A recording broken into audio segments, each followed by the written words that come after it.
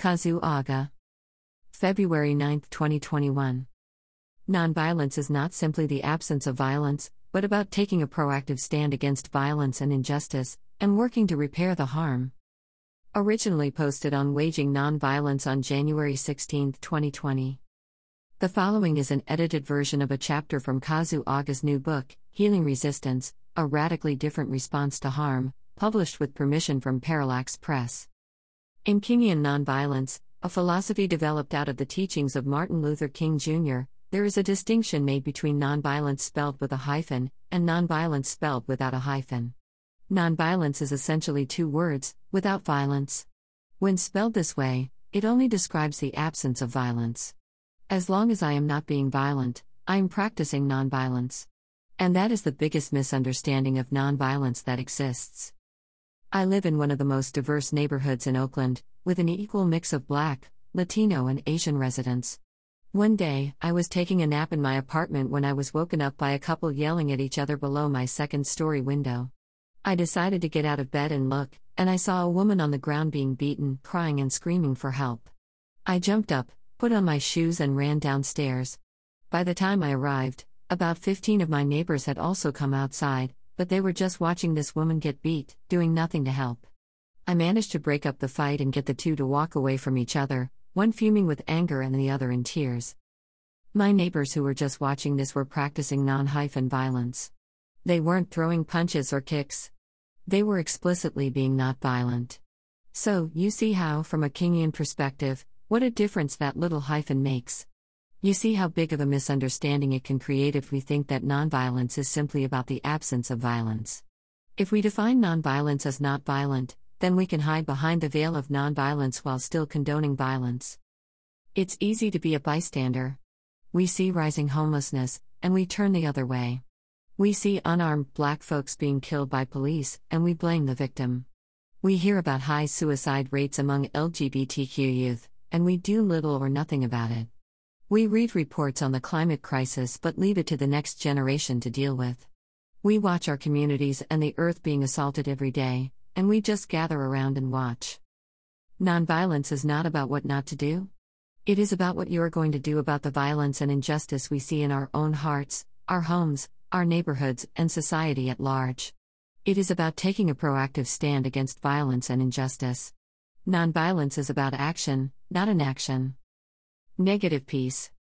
This misunderstanding of nonviolence leads to a dangerous misunderstanding of peace. Similar to the misunderstandings of nonviolence, calling for a misunderstood peace could be an act of violence. On February 3, 1956, a woman named Autherine Lucy became the first Black student to attend classes at the University of Alabama. Within days of her arrival, riots broke out. A mob of more than 1,000 people surrounded the car she was traveling in, and rioters climbed on top. In response, the university expelled Lucy. They claimed that her presence was causing a threat to the safety of the school. The following day, the riots stopped. The local newspaper ran a headline that read, "Things are quiet in Tuscaloosa today. There is peace on the campus of the University of Alabama." There is peace. What kind of peace was the paper talking about? 1 month later, King gave a sermon in response to this titled, "When Peace Becomes Obnoxious." In it, he said the peace the newspapers described was not a real peace. He said that this is the type of peace that all men of goodwill hate. It is the type of peace that is obnoxious. It is the type of peace that stinks in the nostrils of the Almighty God. Strong words from the man who would go on to win the Nobel Peace Prize. When King spoke of a peace boiled down to stagnant complacency, he was talking about what peace educator Johan Galtung calls negative peace, a peace that describes the absence of tension at the expense of justice. King went on to say that, peace is not merely the absence of tension, but the presence of justice. Oftentimes, we think of peace as calm and quiet. We conjure up images of watching the sunset on a tropical beach, meditating in the forest by a creek, incense and scented candles. That can be as problematic as thinking that nonviolence is about not being violent. I guarantee you that the moment after the atomic bomb was dropped on Hiroshima, things were really quiet. So did we create peace? If someone is screaming in my face, and I stop them by knocking them unconscious, did I just create peace? Greater than it is easier in the short term to sweep issues under the rug and settle for a cheap yet ultimately unsustainable negative peace. As ridiculous as that sounds, this is how our society tries to create peace, because we have such a gross misunderstanding of it.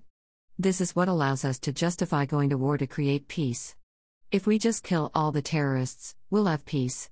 It justifies the militarization of the police. If we just lock up all the protesters, then our streets will be quiet and peaceful. It justifies mass incarceration. If we just lock up all the bad people, we'll have peaceful neighborhoods. Negative peace is prevalent in many of our relationships, homes, workplaces, faith communities, and institutions. This is often the type of negative peace created and maintained by a ubiquitous, unspoken understanding that surfacing conflict is not welcome. My home country of Japan deals with this type of negative peace on a national level. As a culture, we tend to be conflict averse. We are taught that the honorable thing is to hold it in, keep our heads down, and endure. It is considered rude to bring up difficult topics that could create tension because we would be placing a burden on others. It's impolite. So we endure. Japan may be one of the safest nations on earth in terms of violent crime, and from the outside looking in, it looks peaceful. But we also have one of the highest suicide rates in the world. To learn to endure life's challenges with dignity can absolutely be a positive trait, but when it results in a nation of people trying to simply endure trauma, isolation, and living a life without purpose, when people are taught not to speak out about injustice and oppression and to stay in their place, that's repression. It is negative peace. I once heard someone describe this phenomenon as the tyranny of civility. We're told in corporate workplaces not to speak out about sexual harassment because it would create conflict. We're told in our churches not to question the use of church funds because it's improper. So we go on pretending there's no problem. Enduring. We see this everywhere in our society today. Racism? Not a problem anymore. The only people still talking about racism are the racists. Patriarchy? Look at all the women leading major corporations now. Poverty? The economy has never been better. Look at the stock market. It is easier in the short term to sweep issues under the rug and settle for a cheap yet ultimately unsustainable negative peace. It is an entirely different conversation to proactively work against violence and build toward a positive peace that includes justice for all. It requires us to lift the veil off injustice and work to repair the harm. Disturbing complacency. When we associate peace with only the absence of tension, we actually move farther away from the positive peace that King called for. In his letter from a Birmingham jail, he wrote, "My citing the creation of tension as part of the work of the nonviolent resistor may sound rather shocking. But I must confess that I am not afraid of the word tension. I have earnestly opposed violent tension, but there is a type of constructive, nonviolent tension which is necessary for growth." In 2015, in response to the police killing of Freddie Gray, the city of Baltimore erupted into an uprising. This included some members of the Baltimore community engaging in acts of violence. Buildings were burned. Car windows were smashed. Former Baltimore Ravens star Ray Lewis implored the protesters to stop the violence. Greater than when we use nonviolence to confront violence and injustice, we are not disturbing the peace, we are disturbing complacency. As a nonviolence trainer, I don't necessarily think that burning buildings is the most effective tactic to creating lasting change. And at the same time, I was disappointed at Lewis's statement. There is great irony in his call for protesters to stop the violence. Because that is exactly what the protesters were trying to do. The uprising in Baltimore wasn't only about the killing of Freddie Gray. It was a response to 500 years of violence against people of African descent in this country. People were out in the streets because they were the ones sick of the violence perpetrated in their communities for so long. King once said, "A riot is the language of the unheard." Riots are ultimately a cry for peace from communities who have never had it. To condemn oppressed people for lashing out against centuries of violence is to ignore the larger context of violence they are lashing out against. It is the inevitable response from a community whose pain had gone unacknowledged for centuries. Calls for Black Lives Matter protesters to be peaceful following the latest police killing can be a form of repression. It is a call for peace that acts as a euphemism for stop complaining and stay in your place. Peace is messy. Justice is loud. If we expect that creating peace in a society as violent as the United States will be a neat, calm and quiet process, we will be in for a rude awakening. Real peacebuilding requires us to learn to have the conversations we don't want to have with our families and with society. It may require us to hold interventions, shut down highways, or perform other acts of resistance. When we do those things, we are not creating the conflict. We're simply surfacing the conflict that already exists so that it can be addressed. King was arrested 29 times in his short life. Many of those times, he was charged with disturbing the peace. Think about that for a moment. Let that sink in. This still happens today to many activists. When we use nonviolence to confront violence and injustice, we are not disturbing the peace, we are disturbing complacency. We are disturbing the normalization of violence. We are disturbing negative peace. When massive homeless encampments become normalized, we need to disturb that. When we accept a 50% dropout rate from urban high schools, we need to disturb that. When we invest in a prison system that produces an 83% recidivism rate, we need to disturb that. When corporate interests are destroying our planet and endangering the livelihoods of future generations, we need to disturb that.